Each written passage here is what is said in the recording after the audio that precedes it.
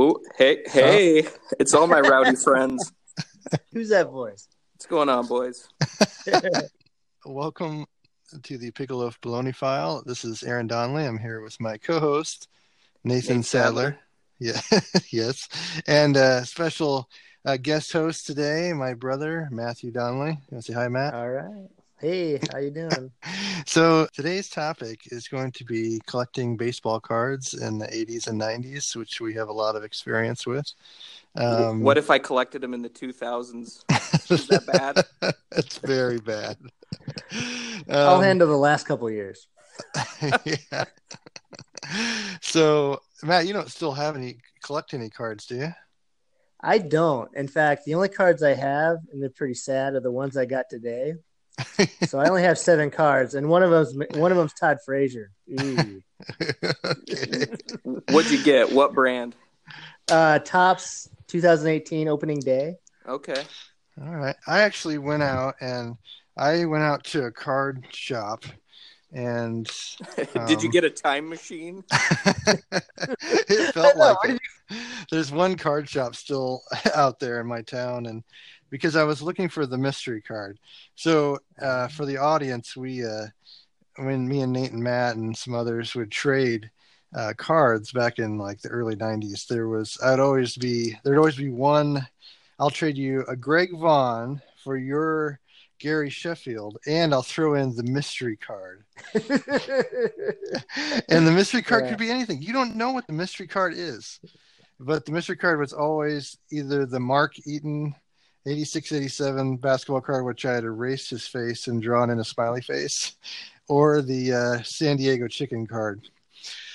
So anyway, I went to the card store and asked him if I walked in. I was like, "Good sir, I'll pay top dollar for a 1986 Mark Eaton card." And he kind of looked at me like, why? I go, and I kind of told him about the mystery card deal, and he didn't smile or crack or anything. And no. So then he had it. He found it, and he was like, "Okay, it's $2." So I handed him my debit card, and he kind of like frowned at me. And I go, "Well, I'll give you $5 if you want to run the debit card for it." And he goes, "Okay." He goes, "Do you want anything else?" And then I go, "How about a pack of 88 Donruss?" No. And he goes, "How about a whole box?" And I kind of laughed, and I was like, "Yeah, right." And he goes, "No, I'm serious." And then my smile faded, and I was like, "I don't want a whole box."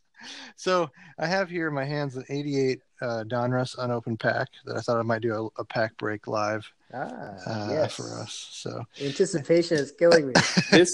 I think 88 Donruss. Have you guys heard about the Alex Madrid card? No. No, I have not. Okay, so apparently that's a card that got made by mistake. He's a pitcher for the Phillies, and the card's worth like $25,000. Really? So if you think if you get it, I'll pay you $5. So 80. I haven't heard that, Nate. Yeah. I did hear recently there was news. I think it was 92 Hoops card. Somebody just discovered that the Menendez brothers are in the background. The guys that killed their parents. Yeah. And it was during the time period after they had killed their parents where they were spending all their money and hadn't been caught yet. And they were there at the front row of that game. That's how you live it up. Yeah. You got to spend money like Brewster's Millions. That's how you do it. Nate, maybe we should go through a brief history of card collecting. I had a table at a card show. Do you guys remember this? I do remember that. Unfortunately, remember the Clarion in Cedar Rapids on the southwest side? Corey Moses and me had a table together, and I think what happened that day was I paid $50 for half the table, and I got swindled out of my top 5 cards. What did you put on the table? What were your wares? My prized possessions were I had 2 Wilt Chamberlain rookies. I had a Mike Mussina rookie, which for some reason I heavily overvalued. I had a Ricky Henderson rookie, Wade Boggs rookie, stuff like that. And I lost them all. So I'll give you my brief baseball history. The highlight of every week was I was allowed to ride my bike from Belmont Parkway when I lived on the hill, couple, I don't know, 2 miles to the 7-Eleven. Do you guys remember the 7-Eleven that was kind of up there off Edgewood? Yeah. And so we would go, usually me and the neighbor kid, and we would buy packs of 86 or 87 tops, take whatever was left over, and either play duck hunt or buy Slurpee. I was doing some research I Googled like what is the most overproduced card set of all time. 89 Score. Well, people say 89 Score was a good one, but those had clear packs that you could just fingernail through. Anyway, they said either 87 Tops or 88 Donruss actually were the most overproduced, and the most still in existence are 88 Donruss apparently. So are 88 Donruss the ones with the black borders with the little kind of spaces in it? That's 87 had black with like baseball kind of things. 88 had like a blue and dark blue kind of border. Yep. Oh, they're miserable. They put me in a bad mood just looking at them. Just so bad. Dressing of the year. They are. So I was going to tell a little story I had about Don Mattingly card. So me and Matt started collecting, I think in 84, with 84 Fleer. And I think it was 87. I wanted Don Mattingly was the heart. I think Don Mattingly really helped start the whole collecting industry, or helped reboot it anyway. Him and Wade Boggs were big that year. Yeah. So it's the mustaches. The mustache relit the fire. So it was 87, and I remember I had $10 for my birthday, and there was a card shop in West Del Mall in like a kiosk area. Yep. And it was my big play. My big move was to spend all my $10 on this Don Mattingly Fleer rookie. And I remember walking out of the store and talking to Matt, and then coming back in and walking back out. Like it felt like I was like Churchill in the World War II war room, like trying to decide. And so anyway, I laid down the $10 and I got it. And then I remember our parents thought it might be a good idea to keep our most valuable cards in Grandpa's safe because it was fireproof. So we sent the Don Mattingly card to Brandon to stay in Grandpa's safe. And I would imagine like fire consuming the house and like in the rubble opening the safe and holding up the Don Mattingly card unscathed. And anyway, so that was $10 in 1987, and I just looked it up on eBay, and someone's selling it for $8. So, inflation adjusted, that's way worse too. So $2 over 30 years going down isn't bad. I mean, that means in 75 years it'll be worth $0. I'd love to see the chart on that one. The investment chart, the ups and downs. So is there still Beckett? Is Beckett still around? How would you find? I don't know, but you can. So maybe we should go into that. Let me just, if you guys don't mind, I'll give a quick history of the card collecting just from what I took notes on, and then we can launch into that. So, and actually, this is kind of interesting that card collecting started with this guy Jefferson Burdick, who was collecting all these cigarette cards because previous to like maybe 1950s, pre-war stuff especially was either in gum or early stuff is in cigarette packs. He just started collecting them with some of his friends, and he started keeping track of them because nobody else was. And he developed the first price guide in 1933. He claimed that all the cards are really worth either a penny or 2 pennies. However, I was going to say, you could buy a grand piano for a penny back then. I know. But what's weird is that even back then he recognized that the Hannes Wagner card, the most valuable card, was rare, and he valued it at $50 in 1933. Wow. Which I thought was interesting. And I guess he spent his whole life trying to get one. He finally got one. He donated his full card collection, like 30,000 cards, to the New York Metropolitan Museum of Art. And I actually got to see it last year when I went there. I didn't even know who he was, but they had all these cards out there, which I thought was pretty cool. Did they return the 88 genres? Sorry, we cannot accept these. Can I donate our 88 genres to the Met? So I think they use 88 Donruss instead of cat litter in a lot of places. Like they just cover the bottom of the box with 88 Donruss. Like there's just all Rance Mulliniks everywhere. Rance Mulliniks, Dwayne Ford. I was trying to 88 Blue Jays. I was trying to think of something less valuable than an 88 Donruss card, and I thought, well, maybe you remember how at checkout stands you used to get those AOL discs for 60 minutes free. Yes, maybe that. Maybe that's less valuable. I don't know. You know, Kmart used to have online. Yeah, Kmart came up with one of the first dial-ups. Kmart dial-up. Oh, I did not know that. Very high end. Are you Matt Donnelly at Kmart.com? Boy,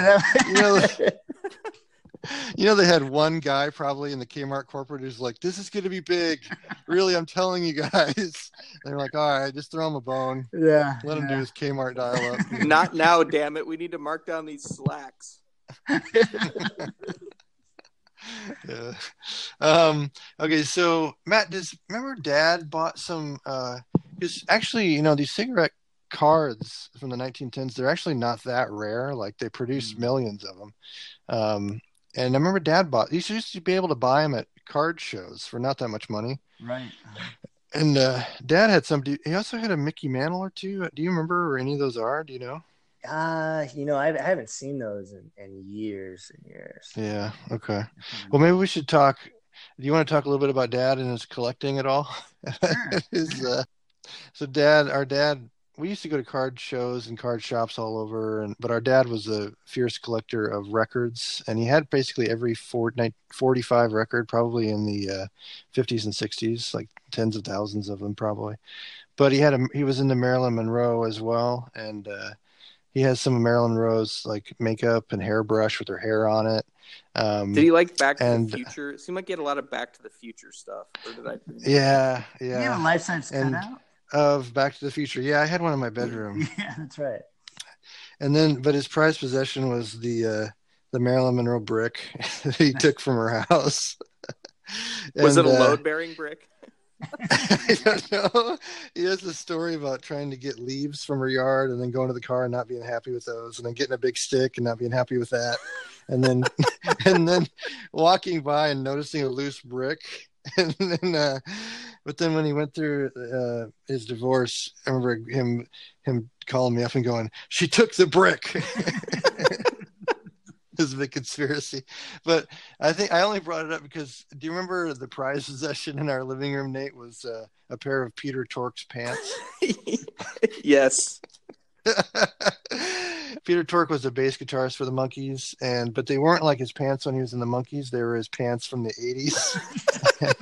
From when he was like an accountant or something. Yeah. Okay.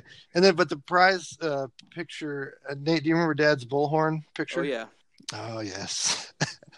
I don't know if we need to go into that, but I was thinking about that, and so there was in our living room pictures of autographs and everything all over the walls, and then there was a picture of my dad naked with some bullhorns and strategically placed bullhorns. But I just thought, it looks like they were taken at like Olin Mills or Sears, that picture. But did he like walk? Did the guy like turn his back, like playing with the camera, and then he turned back and Dad was standing there with the bullhorns? I don't know. Wasn't it I thought it was an ornament where it flipped, and one side was him like in his Sunday best, country line dancing outfit, and the other side was the precariously placed bullhorn. I think that must have been part of the photo package. Okay. Because there was also like an 8x10. It was very Olin Mills, though. It had like a background with like a sunset or something. And yeah. Well, that's anyway. That would have been a good one of those things like they used to do with the women. Where there'd be a bikini in one, and then you shake it, and then it would be. I think that's what Nate was getting to. Yeah, it'd be my dad's outfit. You shake it, it's like a little snow globe. And then it's him. I think he missed an untapped market there. Okay, so back to cards. So Topps was a baseball card company that came in around 52, 51, and they really took over the entire market. There was a couple other smaller companies, but up until about 1980, Topps had a monopoly on the market, and baseball cards really weren't collected or seen as a hobby. I mean, they started in the 70s. Beckett actually came out, I think, with his first price guide in the 70s, but it wasn't national or anything. In 81, two other companies came into play, Fleer and Donruss. Fleer had sued Topps in 1975 to break the company's monopoly on baseball cards, and they won. And so they came into play in 81. And so then they started to increase production, and then around 84 is when the first Beckett Baseball Card Monthly magazine came out nationally. And then the baseball card hobby really started to take off with Fleer and Donruss and Topps increasing their production runs, with the demand.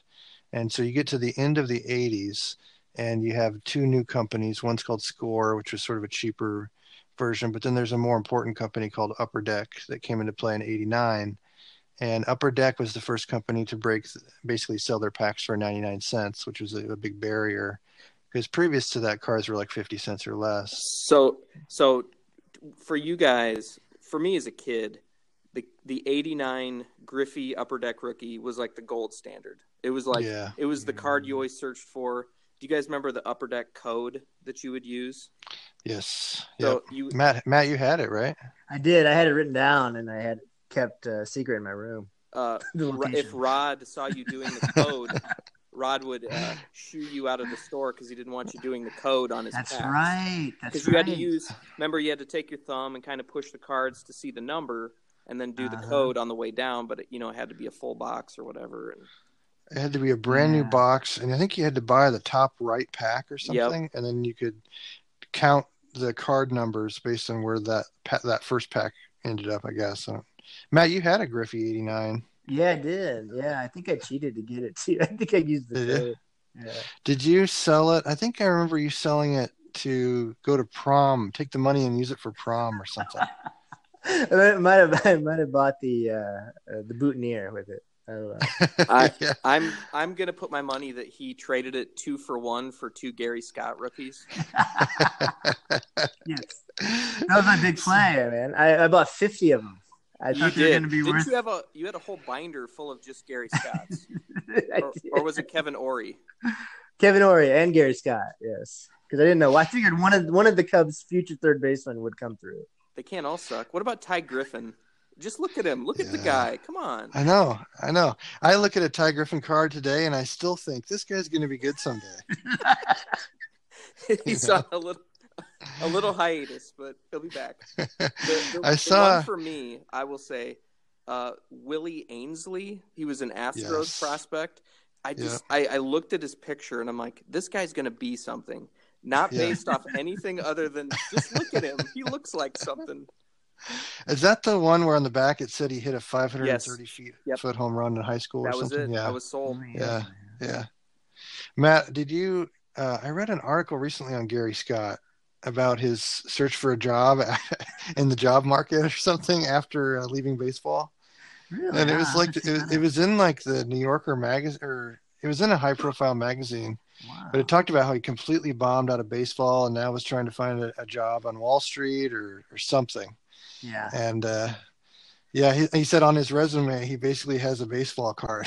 I guess he doesn't have any other job experience, but it was interesting. Huh.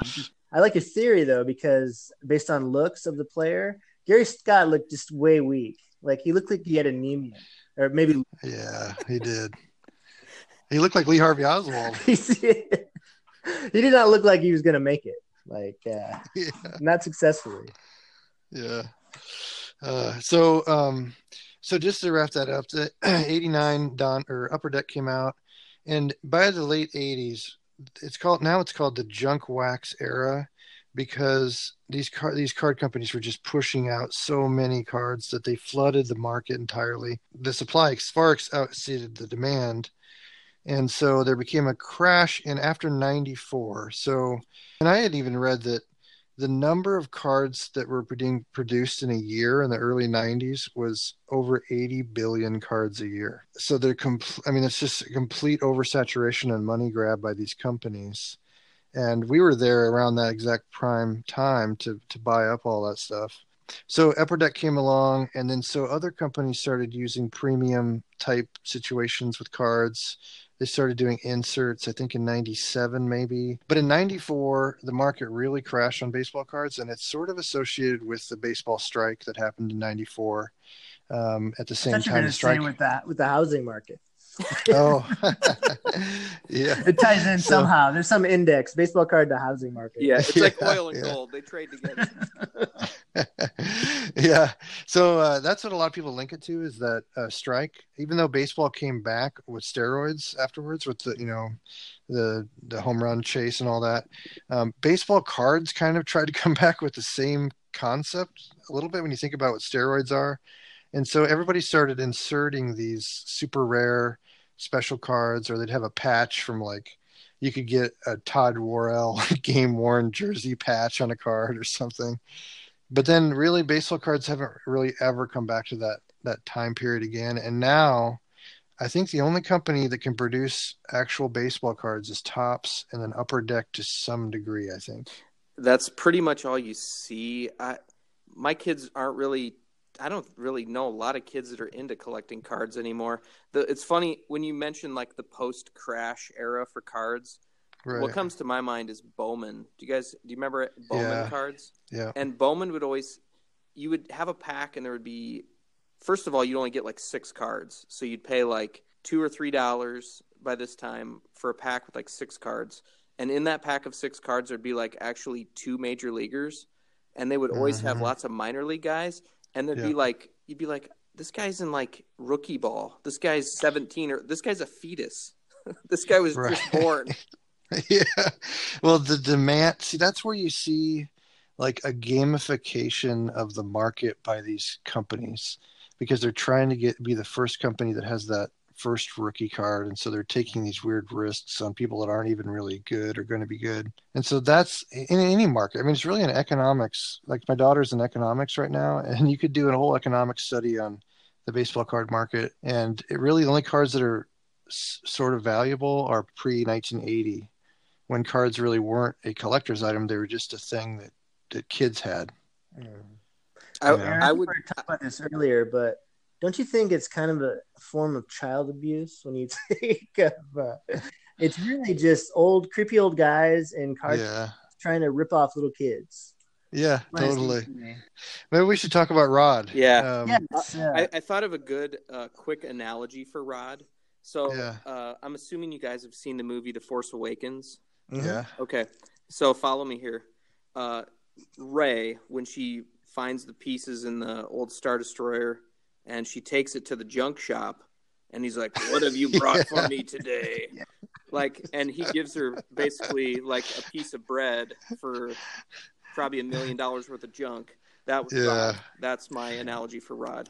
Yeah. So I tried so hard to impress Rod, and I never could. I know. I wanted Rod's approval. Nate, did you know that he married into the family? He did. Rod married our cousin, first cousin. I think so. First cousin. Yeah. So we're cousins one removed from Rod. So what does he do these days, you think? He's dead. He died. Yeah. He's dead. He's gone, but so just to give our listeners Rod, there was one main card shop in our town, and it was called Rod's Sports Cards Plus. And I think the plus was secondhand smoke. But he had like a converted garage, and it was like half his garage. And you walked in, and it was Rod, and he looked kind of like Bob Ross a little bit. And then he had a glass case there. But the crazy thing about it is, like, every guy of our age, even though like Nate, we didn't even know you really, and when you were like younger, and Jay and all these people would knew Rod. It was like a watering hole for, I guess, prepubescent boys with dreams of, with their card collections. Who want to hang out with a creepy old man in his garage. I know. In his snow-filled garage. You cannot use the guy's bathroom. Well, Nate, did you get to use his bathroom? one time because I told him I could not hold it and it was an emergency. Yeah, I did buy a pack of cards. I did, yeah. He said only for paying customers. So he let me go in the house and he said, don't touch anything. I forget. I think he said, don't look at anything. And just use the bathroom and get out. So I think I bought a pack of probably 88 Donruss, probably the cheapest thing I could find. Jay, I heard, went to the bathroom in his house too. Nate, do you remember the box like we were panning for gold? Yeah. Like anything good was ever going to be in there. Like we were going to slip one past Rod. Yeah, like you accidentally put in a Don Mattingly. I know. I love the 10-cent box though. My favorite Rod story is this kid. I was in there in looking through the 10-cent box, and this kid came in with it was a Mark McGwire 85, like the USA one, yep. Rookie, and he had it in like this fancy big case and everything. And he wasn't really trying to sell it. He was just trying to impress Rod. And he came up and he held it up to Rod. And he's like, "How much would you give for this?" You know, Rod. And Rod takes a drag from a cigarette and he goes, "This is a reprint. I'd pay a penny just to rip it up." And he handed it back to the kid, and the kid dropped his head and shuffled out. I thought you were gonna say I wouldn't give you a match to burn it, kid. You don't have to add all that, Rod. Come on, man. No, I'd pay a penny just to rip it up. I think I was a happy, well-adjusted person until I started going to Rod's card shop. You could not pull one over on that guy, though. It was impossible. No, he was sharp. You tried. It's weird how you admire guys like that when you're younger, but then nowadays, he's a guy that has a card shop out of his garage. That's what he does. He's a total pedophile. That's the only job they could really do right now. Hey, you look at the math and you're like, wait a minute, isn't that where Rod's garage is? How many feet from the school was it? 101. So I'm gonna do a pack break of this 88 Donruss here. I don't get too far. Let's see. Have you guys ever watched pack breaks on YouTube? I have, yeah. Yeah, I love watching them. You're gonna get a Benito Santiago. I'm calling my shot. All right, first is Pat Pacillo with the Reds. Kent Tucklevy. He had the dark sunglasses. Yeah. Eric Nolte, Steve Lyons, Terry Poole, Al Leiter, rated rookie. Ooh, okay. Boom. Jeff Russell, Chuck Finley, Rob McClure, Greg Cadere, Lonnie Smith of the Royals, Tommy Henzo, Jeff Hamilton, Steve Trout, and Pat Sheridan. You got Pat Sheridan is in every pack, I swear. Is it Pat Sheridan Indians? It's Pat Sheridan Tigers. Okay. He's in every pack. Oh man, what a miserable pack. That's 88 Donruss for you. I know. Well spent. So nowadays though, I actually Googled so everything now is graded. I don't know. You send in a card to a couple of companies, PSA, or there's another one, and they send you it back in a case with a grade, and then basically it's almost like a commodity at that point, to where it has a grade that everyone agrees on, and a value that you can trade, sort of like on the stock market. Matt, you sent in the Jordan card to get graded. I did. Yes, and I forget what the standards were, but. Yeah, it cost me like $50 or something. There's mint, near mint, and I don't know after that. So yeah, so cards that get a PSA, which is the company, if you can get a PSA 10, which is the highest, like a perfect card, they're actually really, really can be very valuable because they're so rare. I was just Googling what are the most valuable cards that have sold recently. A PSA 9 Mickey Mantle sold for 52 Mickey Mantle sold for like $3 million last year. But even like a PSA 10 Pete Rose rookie, which when we were a kid, Matt, I think was like $700 or $800. Yeah. There's a PSA 10 that just sold for $700,000. And the reason why, even a PSA 10 Dennis Eckersley 79 rookie sold for $12,000. Because there's the PSA marks how many of these there are, and there's only one Pete Rose 10 in the world. Yeah, so it's almost like it's a unique item at that point. And how do they know this? How do they? they keep a registry of all the 10s they've ever issued, I see. and so you can actually see how many of a 10 there have been, and it's very smart. Yeah, it's kind of interesting that way. So if you can who get the hell is paying $12,000 for a Dennis Eckersley card? I know. So I remember back in the day, like card quality wasn't as important. No, it's just who it was. It wasn't. Yeah. You could have a bent corner and where it'd be all fluffed out and. Yeah. And now it's all about to get that perfect 10. Apparently, there are 3 10 Mickey Mantle 52 tops, and I think if they went to auction, they'd be $10 million a piece right now. But yeah, that's kind of an interesting little element. I even read, like, I was on the PSA boards, and this guy posted, and he said, someone has been submitting Devon White 88 Donruss to try and get a 10. There are 0 of them, and there have been 200 submissions. I guess if you get a 10 of anything, it would be very rare, like you said. Yeah, like a 10 Mark Grace 88 Donruss is at least listed for like $70.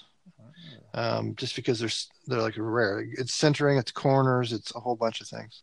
I think that might be the deal with this Alex Madrid card is it's just so rare for some reason. It's not like anybody really wants a Phillies rookie Alex Madrid. It's just they're that rare. Yep.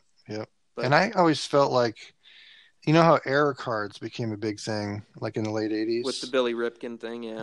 Yeah, and then like 89 Donruss or 90 Donruss, there's so many errors, like you can't even count the number of errors there are. I always wondered if they did that intentionally to try and drive the market some kind of scarcity. Once they found out that it mattered. Yeah. That had to have been a sign of the beginning of the end when they're intentionally putting in errors to try and... Is it a picture of a Menendez brother just like taped into the picture? They probably called him up. We need a Menendez brother, please.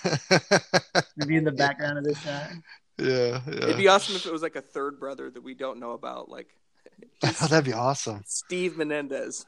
Do you have? Maybe we should go by and talk about our biggest scores that we ever got. I remember Matt, you and I had a big day at a card convention one time where we traded a bunch of maybe David Robinson rookies for. Yes. I think I ended up losing ultimately on that because I had a Ricky Henderson rookie that we bundled. We got Cal Ripken. Yeah, that's right. We got a Cal Ripken out of it, and that was a big deal. At the time, it was a good trade for us. But yeah. I remember trading Rob Shanstrom Jobby. Me and him had a pretty heated trading session up in his bedroom one time where it was he had all these 86, 87 Fleer basketball cards. But he had they were doubles for him. So he'd written a D. He had scribbled a D on the back of the key. So I still have all those. I know. But what he wanted was my Score Bo card. Remember the card with Bo Jackson with the shirt off and the bat over his shoulder? Yep. So I just kept feeding him Bo cards like a fiend and trading for these other cards I'd rather have the Bo cards probably now, but anyway. Do you remember the Bo Bat Breaker card? No. Yeah. Matt, do you remember the Bat Breaker card? No, I know. Yeah, it was, I think it was early 90s Score. I know it was Score. And it was Bo, like, walking away from home plate and breaking the bat over his knee. And that was, like, one I was always fiending after. So yeah, I love the action shots in baseball cards. Like and they had like silly ones, like Jay Johnstone had like a piece of bubble gum on his hat or something. Have you seen Bip Roberts with the sombrero on? Yes, I've seen that one. That's like my favorite. They're not even trying anymore, I guess. I got this pack I just bought, an opening day set. All they do is they show Miguel Sano stretching. He's like, he's sitting in the field stretching. They're not even trying. They're on such a low budget. They got to get him. They got one photographer for one day. Yes, that's the action shot. It's his mug shot from last year. Yeah. There's a great did I send you guys the link for Baseball Card Bust? I think I might have. They have so many funny cards. If you look up eyebrows, like they have cards of guys with funny eyebrows. And but my favorite part was they had the 88 Donruss, the Diamond Kings cards. Yep. And they were talking about what health issues the guys on the cards had because they all look like they're having strokes because the painting wasn't good. That's pretty funny. Oh yeah, that's right. There are portraits of them. Yeah, yeah. And here's all of Juan Gonzalez's maladies. You don't want interested. You don't want to see a Willie McGee Diamond King painting. It's not. It's just a black box. And then there's always Otis Nixon's worse. Oh man! So who are the ugliest baseball players? Oh, Otis Nixon definitely is up there. Oh man, he's bad. There was a guy that they always talk about in the '60s, Don Mossy. That's worth. About him. Yeah, that's worth a Google. I always thought Zane Smith. Oh yeah. For the Braves. If you go on baseballcardbust.com, he dominates a section called Snaggletooth. Yes, I was going to say he was very buck-toothed. Speaking of that, so there's also a lot of funny baseball player names. Nate, what was the one you sent me? Steve Sharts. How about Rusty Nuts? Nuts. That's the gold standard. You know what? I always thought it was Rusty Nuts, but I just revisited it, and it's even worse. It's Rusty Cunts. It is. Well, I don't even know if I want to say the name. That's like somebody tried to spin it and say it was Kuntz, but it's not. It's Rust. I think the joke goes the women in his family practiced abstinence. That's a horrible name. There's a guy for the Cubs, was it? Dick Pole. Dick Pole and Pete Lecoq. Yeah, that was a good one. Pete Lecoq. Peter Lecoq. Lecoq. It's French. Yeah. I found one guy in the 1800s. His name was Cannonball Titcomb. That was pretty good. But see, that's not weird because for that time, every single baseball player in the 1800s was named like Captain something or Lieutenant something or Smoking Joe something. Yeah. Find a card. Find a card from the 1800s. Six-toed Joe. Oh, yep. Yeah. About their feet. Yeah. 7-ass Smith. He's a legend. Hard to find pants, but why tobacco? Why was that That's a good question. I think it might have been the only thing like associated with baseball. Like why? Because everybody in the baseball crowd you see in the old timey films are always smoking cigars. Yeah. Well, they would sell. The vendors that walked around would sell packs of cigarettes. Right. Right. And they smoked the cigar and they gave the card to the kid. Probably. Yeah, probably. Here's a little something for you. Some secondhand cancer in a card. See, that's why Rod had it right, man. That's how it started. Well, yeah, I mean, I know guys would smoke in the locker room, and I had heard that even like who was it? Larry Bird would smoke at halftime in the locker room. Really? And yeah, I don't know, but I can imagine guys smoking in the dugout and stuff like that. It probably wasn't even frowned upon. Mark Grace used to smoke back in the tunnel. Oh, did he? Yeah. I heard that, yeah. Yeah, I guess, the famous thing about the Honus Wagner card is that he didn't want kids to buy cigarettes to get his card, although that's kind of debated, actually, if that was actually the reason why it was limited. And that's actually, the story I've heard. And that card run, though, isn't that limited when you think about it. Apparently, there are still like 60 of them in existence. So there are a lot more rare cards than that. It's just it has so much legacy to it and sort of lore, I guess. Mm-hmm. You try to think about geographically too. Those cards really didn't make it out of the East Coast. Probably not. Yeah. That much because just the networking, transportation, the merchants and that. So yeah, you're not going to find one out west like in Oregon because I don't think was there a team even west of the Mississippi then? Oh, there might not. I think it wasn't Atlanta the furthest for a while. Well, Brooklyn Dodgers moved in late 50s or was it mid 50s to LA? It was in the 50s. Yeah. Yeah, it was the 50s. But before that, you're right. It wasn't. It was all East Coast. St. Louis might have been your farthest team. Right. Yeah. You're right. Yeah. And that's why, baseball cards. West Coast wouldn't want anything to do with them. So yeah, I always remember like scouring because you always hear your parents like the grandma threw away the cards, so we'd always scour grandma's house in hopes of finding something, and all you ended up with was like some of Denny's like late 70s wrinkled cards. That's right. Yeah. The thing I'm upset about is somewhere I I don't know if you guys knew, I was kind of into comic books, and I had like all the like Infinity War comic books.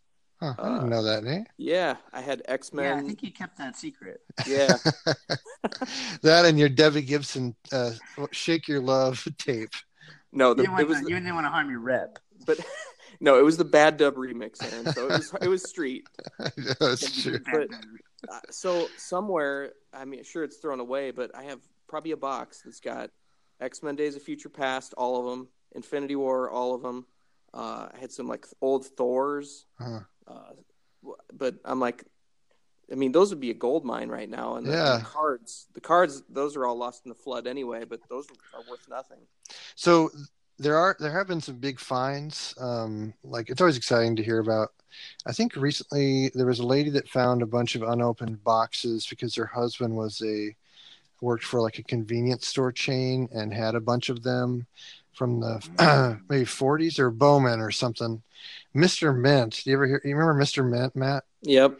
Yeah. So Mr. Mint was in the heyday of baseball cards, he was the premier national baseball card dealer in the nation. I remember when we went to the National Baseball Card Show in Chicago in '89, we saw Mr. Mint on the street, and he had one of those silver briefcases, but it was handcuffed to him. Yes. Anyway, but the big story with Mr. Mint was that someone had called him up, and the guy had just opened a case of 52 Topps that had been in his attic, and so he had like 30 Mickey Mantle rookies, all like top quality, and that's like the most legendary story of finds, I guess. Yeah, it's like it was like Al Capone's vault. Right. Yeah. Did you guys remember? Did you watch Al Capone's vault, Nate? I did. Yeah. Yeah. I watched it on TV. I was so excited because I love stuff like that. I love unsolved mysteries. So yeah, I was just like face pressed against the TV. Like right. Geraldo's a sexy man. Yeah, I remember watching. Matt, do you remember watching it? Yeah. I remember it was on. Yeah. What did they found something, but it was like, it's a styrofoam cup, and Al Capone's styrofoam cup. They found like garbage. They found nothing. Yeah, they found nothing. Yeah, but it was definitely the first like reality show kind of cliffhanger commercial break show. Someday Geraldo's going to go inside the Sphinx when they finally open that tunnel in the Sphinx. Yeah, and he's going to find the exact same garbage. He's going to find Al Capone's styrofoam cup. That'd be awesome. Like, you'd be like, what? You'd be like, what? No. But so he's going to find that Sally, Jesse, Raphael already raided the tomb. So. Oh, one big thing about card collecting was that you got to know all the stats of all the guys. And yeah. I never really watched. Matt, you love watching actual whole baseball games, even still. Oh, yeah. Yeah, I can watch it all day. Yeah, and I never could settle down enough to watch like a baseball game, but I knew all the stats because of baseball cards. There was no other way to get that information back in the day. And with the internet now, you don't need baseball cards to figure out stats or if you're even interested in it. You know what I mean? Did you guys like I always loved when I got a card and a guy was a league leader in a category. Yeah. And the stat would be like slanted. Yes. I always loved that. Like, yes, Mickey Tettleton led the league in strikeouts. I got Yeah. it. Yeah. Dave Kingman led the league in lowest batting average, but King Kong, baby. Well, do you guys got anything else you want to bring up or talk about on this topic? Do you think we've covered it all? It's kind of sad. It's kind of sad when you go to Target or Walmart and there's like one lonely shelf with like a box of hockey cards from 5 years ago nobody bought. Yeah. I don't know. It kind of bothers me because it used to be a bigger deal, and now it's like I'll say to like my 9-year-old, I'm like, "Do you want to buy a pack of cards or something?" He could care less. So it was a huge part of our life, and guys that our age, like 40 to 45, probably now, it was a major part of our childhood. It was something talked about on a daily basis. Yeah, absolutely. So yeah, that's all gone. It just was like a time frame where it happened, and now it's like if you go to a collector's show now, it's all adults. There's no kids. They can't afford it. Right. They've been priced out. Yeah. From what I've heard from people, it's more of autograph seekers, or you're buying an autographed football, an autographed jersey. You get to meet somebody. Yeah. It's not really about the cards. It's more memorabilia type stuff. Okay. Yeah. Yeah. Pete Rose has his own little store in like a strip mall in Vegas where people can come in and he just sits there and he signs stuff and you can take pictures with him. And really?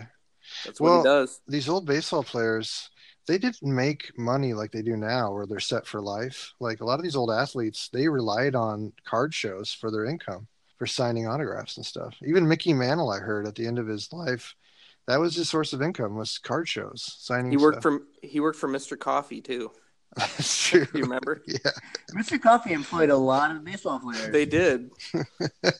Ex-baseball players. Go to Mr. Coffee. You're making me think of, I remember I had a few like old football cards from like the 60s or 70s, and it would say on the back, like, in his off season, Len Dawson works for AAA Landscaping. Yeah. You remember these? Yeah. It would say like what they did. On the bottom of Tops, on the back, I think it'd say, "Did you know?" And then it had like these little extra things that were kind of interesting. It's interesting. I love breaking out my cards every once in a while. I threw away all the commons. All I have is like the good stuff in one shoebox, the quote unquote good stuff. And it's yours too, Matt. Half of it's your stuff. I don't, but take a look at it next time. Yeah, actually, you know what? The big score that Matt got, was in Brandon at the Quick Stop for 35 cents, about a pack of 86, 87 Fleer basketball, and got a Michael Jordan rookie. Ooh. And so that Jordan card, then he gave it to me for my birthday one year. And it wasn't, basketball cards weren't worth what baseball cards were for a long time. I remember it being worth $5 for a long time. And then Matt sent it in to get graded, and it got graded a PSA 7. But I remember at one point, Matt, it's kind of a miracle that I got that, because I remember at one point it wasn't even in a case. I had it, you know how like you get in the waterbed, if the blue liner of the waterbed, if you peeled back the waterbed against the wall of the bed frame, that's where the Jordan card was stuck up against there. And I was like, oh. And I remember picking it up and I dropped it behind the bed one time. Anyway. But, I remember I made it to 7. I remember when we lived on 31st Street, I had like a wood paneling wall, and on each separate plank, I would tape a different card. Do you remember this? Oh. So like one plank was like Will Clark, and the next plank was like Kevin Mitchell, and the next plank was probably Alan Trammell or somebody. So each plank. So I probably like taped my most valuable card ever to the piece of wood for 2 years. Yeah, so. Exactly. Yep. You liked the Tigers, right? You liked Alan Trammell, and then I also remember, Nate, did you like the Twins? I remember you liking Chuck Knobloch for some reason. I did. Yeah. Much like Matt with his full binder of Gary Scott's, I had a full binder of Chuck Knobloch, which really panned out well for me. Yeah. So I think it peaked. That rookie peaked at like $7, and steadily fallen from there. But at least you broke the dollar barrier. Yeah. I bought mine for 50 cents each. $25. We'll spend. You have to pay them to put it out with your recycling. I'm gonna check out that story though. I need that story on Gary Scott. Yeah. I think it says, it might be titled, it has the word penniless in it, I think. But the Jordan thing, and then Matt, so when I went through my divorce, it was right around like the holidays kind of, and so I asked Matt, and he goes, yeah, you sell the Jordan rookie. So I sold the Jordan rookie for like $750, I think, and it basically paid for my Christmas for my kids that year, because it didn't have because of what was going on. So that's the silver lining on that little story. But it really meant a lot to me to be able to do that at the time. So thanks, Matt. That was cool. Oh yeah. It all started at the Brandon Quick Stop. Yeah, for sure. 35 cents. Yeah. I wasn't buying basketball cards in the 80s. Nobody was. So. You were buying hockey though, I think, Nate. I think you were big on hockey at one point. Yeah. I go through weird phases, so I bought a lot of like Russian Red Army cards because I was trying to get like one specific guy. Yes. And that never paid off. Yeah. Like Sport Flicks. I bought a lot of Sport Flicks. It's great to talk to you guys about baseball cards, and I'll edit some of this stuff out or whatever is the best parts, I guess, and I'll let you guys know when it's ready to go. Oh, it's all gold. Leave it all in. I will. Yeah. Good talking to you, Matt. Yeah, good talking to you, man. All right, I'll talk to you guys later. See you. Right, bye.